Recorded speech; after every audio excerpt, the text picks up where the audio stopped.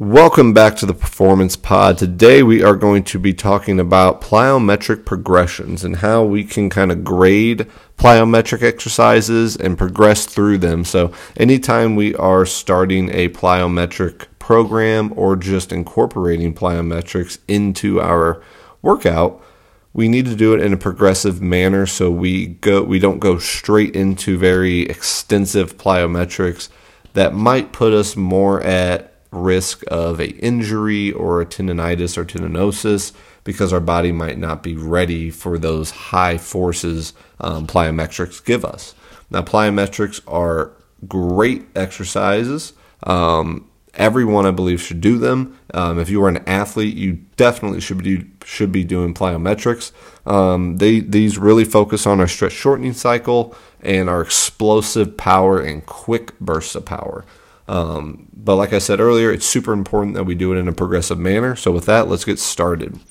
So plyometrics, we grade them grade 1 through 4. Grade 1 being our early stages and our beginning stages, and grade 4 being our very late and end stage plyometrics.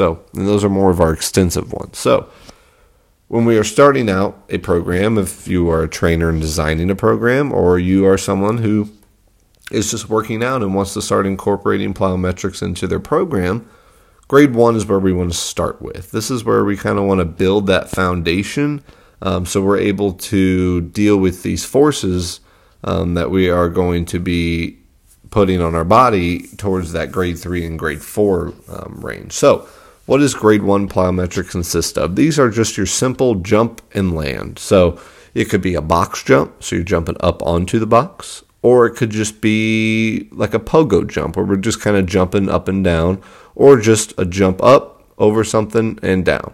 Just think of it as a jump and land. It's just simple.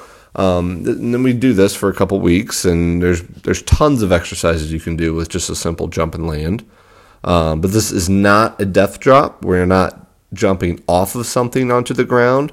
Those are going to be later on because those have a lot of absorptive forces that act upon the body. So our body's not ready per se for that in these early stages of plyometrics. So think grade 1 plyometrics is just jump and land. Pogo jumps, jump up onto a box. Just two examples of exercises. Grade 2 is going to be our jump, land, and we can put a little mini jump in there. So for example, if you have a hurdle, like 2 or 3 hurdles in front of you, you jump over the first one, and then when you land, you perform a little mini jump in the air, and then right over the hurdle again, mini jump in the air, hurdle again. So these are our jump, land, and then a little bit of a counter jump. So we're not doing a max effort jump after that first one. It's just kind of a smaller one. This is starting to train into that transfer of energy, which we'll do more of in the grade 3s and 4s. So recap where we're at so far. Grade 1, jump and land. Pogo jumps, jump up to a box jumps. Grade 2 is just our jump, land, and then about half jump after that. Grade 3 is where we get into our depth drop. So you get up onto a box and we jump down from that.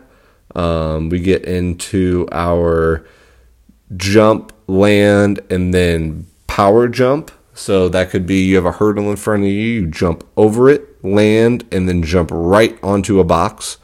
These are where we're starting to really work on the full range of plyometrics, where we are dealing with the absorption forces and the propulsive forces all in the movement.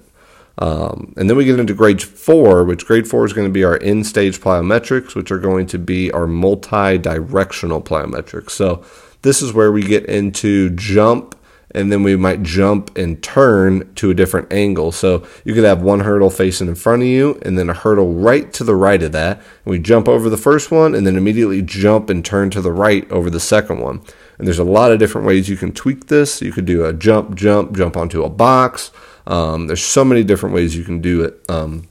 But we are just talking about the overall concept of plyometric progressions and the grades of them. So to sum it up, grade 1 plyometrics are going to be your jump and land. So like a pogo jump, single leg pogo jumps. It could be a box jump, anything like that. Our grade 2s are going to be our jump land, but with a mini jump in between. So jump over a hurdle, land, mini jump. Jump over the hurdle, land, mini jump. It could be a dumbbell squat jump where you have dumbbells in your hands. You kind of squat down real fast, jump up, land, and then a mini jump after that.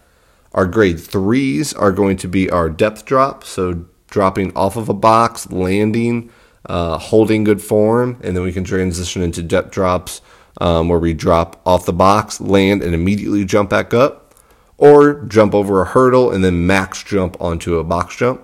That's where we really are working on those propulsive forces and the absorption forces all in one movement.